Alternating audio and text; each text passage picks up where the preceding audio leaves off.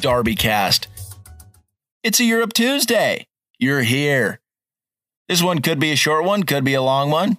I don't know what's going to happen, but I'm, per usual, on a Europe Tuesday, feeling it.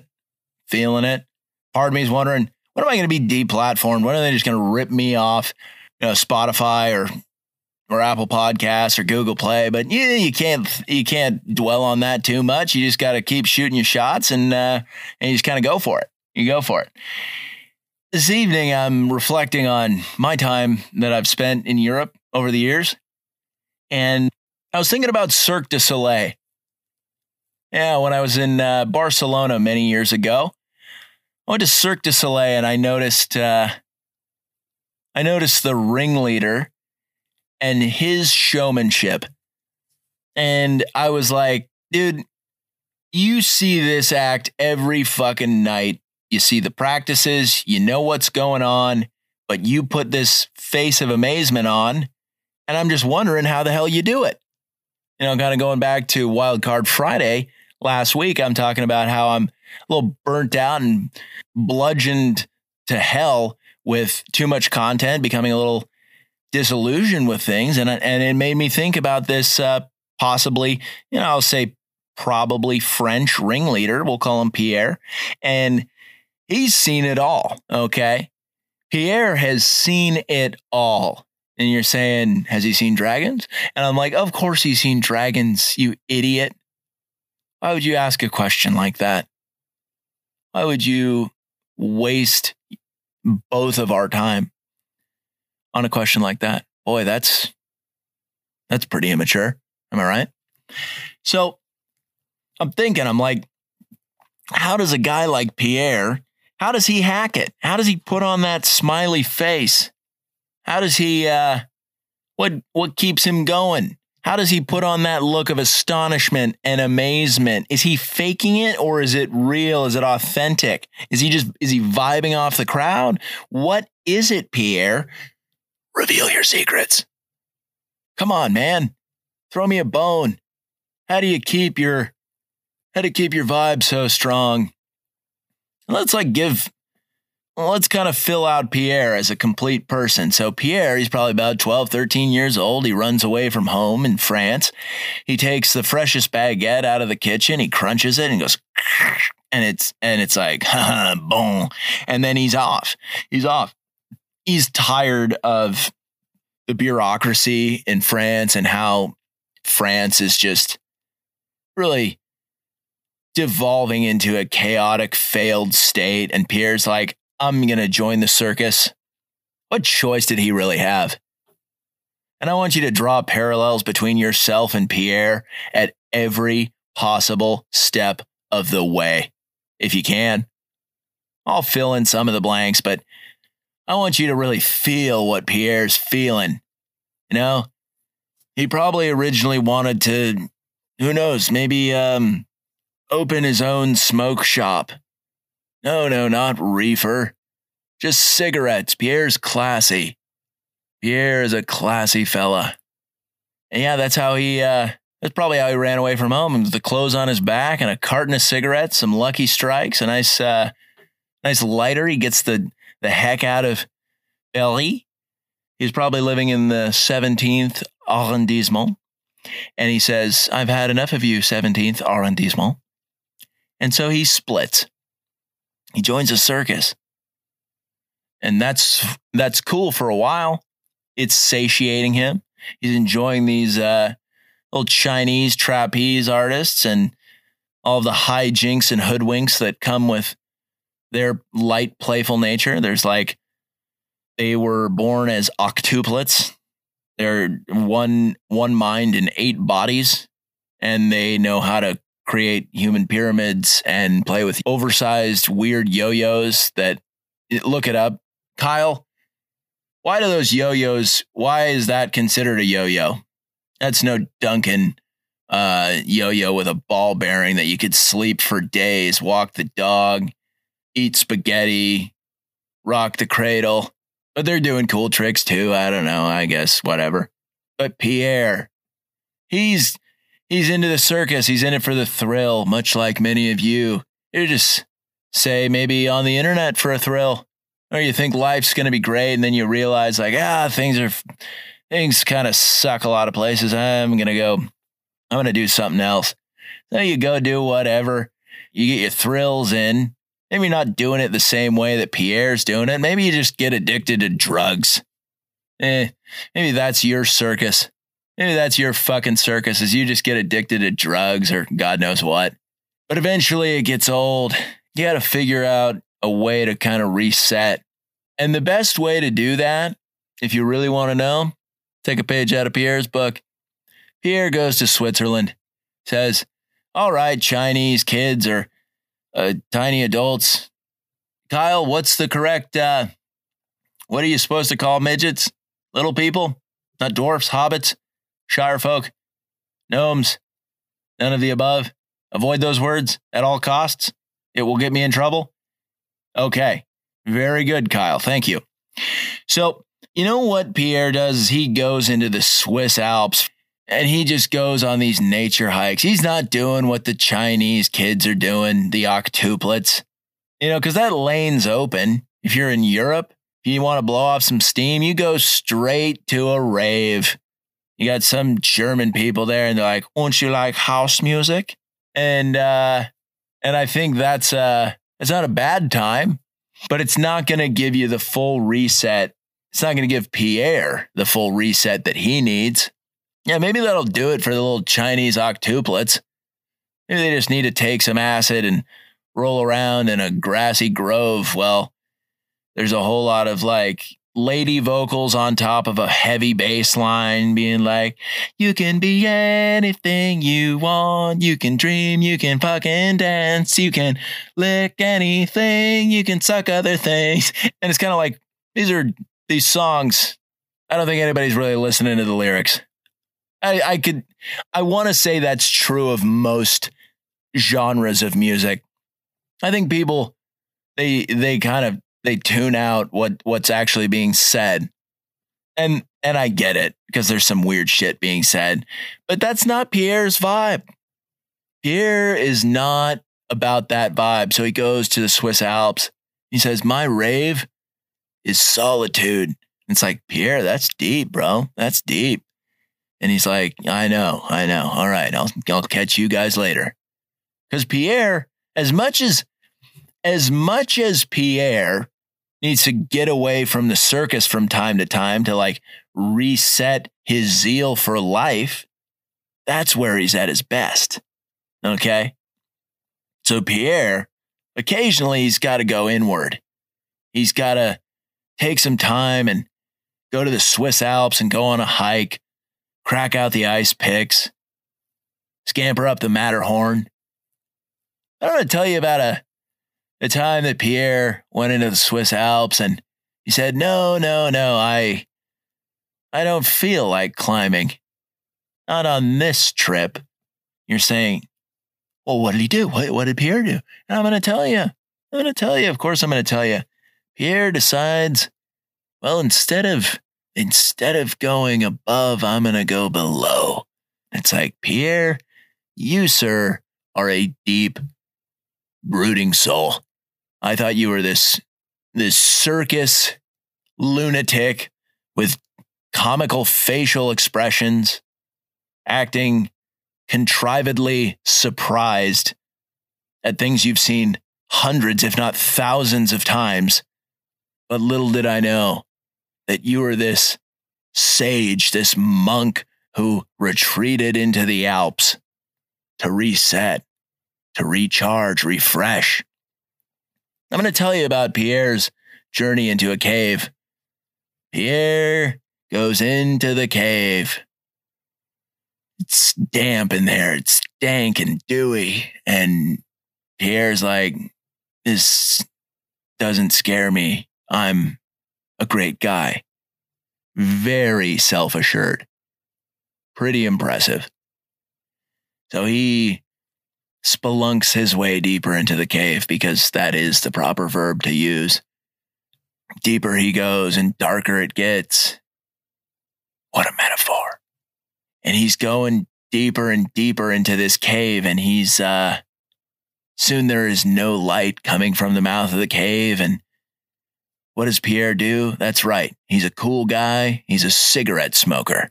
He pulls out his lighter and he flicks it on, and the fire dances on the walls of the cave. And Pierre feels old. Pierre feels sturdy. He keeps walking by light of his lighter. Classy lighter. It's a Zippo. He knows all the tricks. He knows how to do all the flips and tricks, but there's no time for that. You're saying there's all the time in the world for tricks.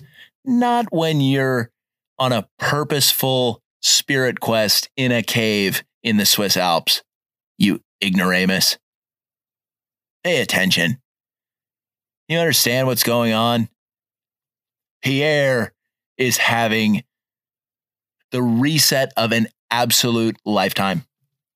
So Pierre walks for miles into this cave, and finally he comes to this great room. You're saying, a great room in a cave? Yes, yes, yes. It is a great room. And not just because Pierre's in there, because that makes just about any room great, doesn't it? You should make a movie about this. Some French kid who runs away and joins the circus. They've probably made movies about this. They've probably made a bunch of movies about this, and I'm just unaware of them. So it doesn't matter. And plus, my plot line's way fucking cooler. So Pierre's in this great room of this cave. And he swipes his lighter to the left and to the right. Before him, he sees this craggy mound of sharp objects. He says, whoa, is that a pile of swords? Before he knows it, that pile of swords, or so he thought, comes to life. Comes to life. Yes, this is the story of when Pierre encountered the dragon, Ragnabog. So many of the DarbyCast listeners had already anticipated the dragon having a sweet name, but maybe none of you anticipated just how sweet it could really be. Ragnabog. So Pierre, he sees this dragon come to life in all his brilliance. He spreads his wings. He says, wow, you're well put together, man. And the dragon is startled by an intruder, but Pierre knows just what to do. He offers the dragon a cigarette. He says, hey, you want to chill for a second? The dragon, like, yeah, I'm game. Nobody's ever offered me a cigarette. Everybody's thinking, this just doesn't, every dragon story I've ever heard, the dragons have been crazy. They've been destructive. They've killed people. They burn everything. I'm like, in any of those stories, did anyone simply offer that dragon a cigarette? Seems like a pretty sensible choice, if you ask me. So Pierre and Ragnabog, they're just chiefing their heat sticks, and Ragnabog, he says, so why are you here, bro? What's going on, man? Why are you in a cave in the Swiss Alps? Like, I'm in a pretty remote region. I don't know if you know, Pierre, you're quite a ways off the beaten path. God, this is a great metaphor. And Pierre says, I don't know, man. I had to get away from it all. You know, the circus? Yeah, I don't know. I feel disillusioned with all the illusions. And Ragnabog, he says, tell me about it. I've been around for thousands of years, man. Hey, you got another cigarette? I went right through that one. And Pierre's like, of course, bro. Enjoy yourself. And Ragnabog, he says, yeah, I've been around for thousands of years. Things get boring, man. And Pierre's like, well, I feel like such a piece of shit because I haven't been around for thousands of years. There's just been too much going on. Too much for me to take in. And Ragnabog's like, you know, that's kind of a tomato kind of situation. You know, where I think we're talking about the same thing, whether it's being around for a long time and seeing a lot of stuff over a long period of time, or Whether it's seeing way too much in a short period of time, I get it, man. I get it. Pierre's like, I knew you would. Ragnabog, what else you got for me? You got any stories? And Ragnabog's like, yeah. Europe is where I live, and boy, shit's been they haven't really liked dragons much. People are always coming around trying to slay me. Nobody's offering me a cigarette and becoming friends with me and just being a chill bro. Why are you doing this, Pierre? I don't understand. And Pierre's like, honestly, like, you just seem like a really good guy. I think people have the wrong idea about you. Wrong idea about dragons. And Ragnabog's like, well, yeah, that may be true, but you came in here with the heart of a champion and you had no idea what the hell was going to happen. And you must be going through a little bit of a rough patch, Pierre. And Pierre's like, you got me. Ragnabog, you are as wise as you are mighty. You see it. You see it. I'm exhausted. Okay. And Ragnabog's like, let me do you a solid, Pierre. Let me grant you a wish. Okay. And Pierre's like, I thought that was for genies. And Ragnabog, he's like, no, genies are fucking lame. And like, what a bunch of hacks just giving out 3 wishes. I'm a 1 wish kind of guy. And it's like, I'm not going to put any stupid stipulations. The genie community just putting all these provisos on the wishes. Really lame. It's like, yeah, you got 3 wishes, but all the best stuff's taken. So like, what's the point? No. The name's Ragnabog. I'm going to give you a wish and it'll be whatever the hell you want, man. How about that? That's a better deal, isn't it? Pierre, he thinks, he's like, oh, what do I want? I want to live forever. No. Ragnabog, you seem pretty bummed out by living for way too long. Do I want to be extra strong? No. I'm already almost too strong with how cool I am when I smoke cigarettes. I don't need that. How's flying, Ragnabog? And Ragnabog says, it's huge. It's all there is in this world. It's the only thing that keeps me going. And Pierre's like, I don't even want to fly full time because I don't want to ruin it. I feel like everything that I do too much, it ends up being lame. Can we just go? Can I fly on your back one time? Can we go for like a casual fly? I think that would renew my sense of self. And Ragnabog's like, that's a very sensible and well thought out request. I'm not, you know what? Keep that wish in your back pocket. You may need it at a later time. You bummed me a couple cigarettes. I see no problem. Hop on. Where are we going?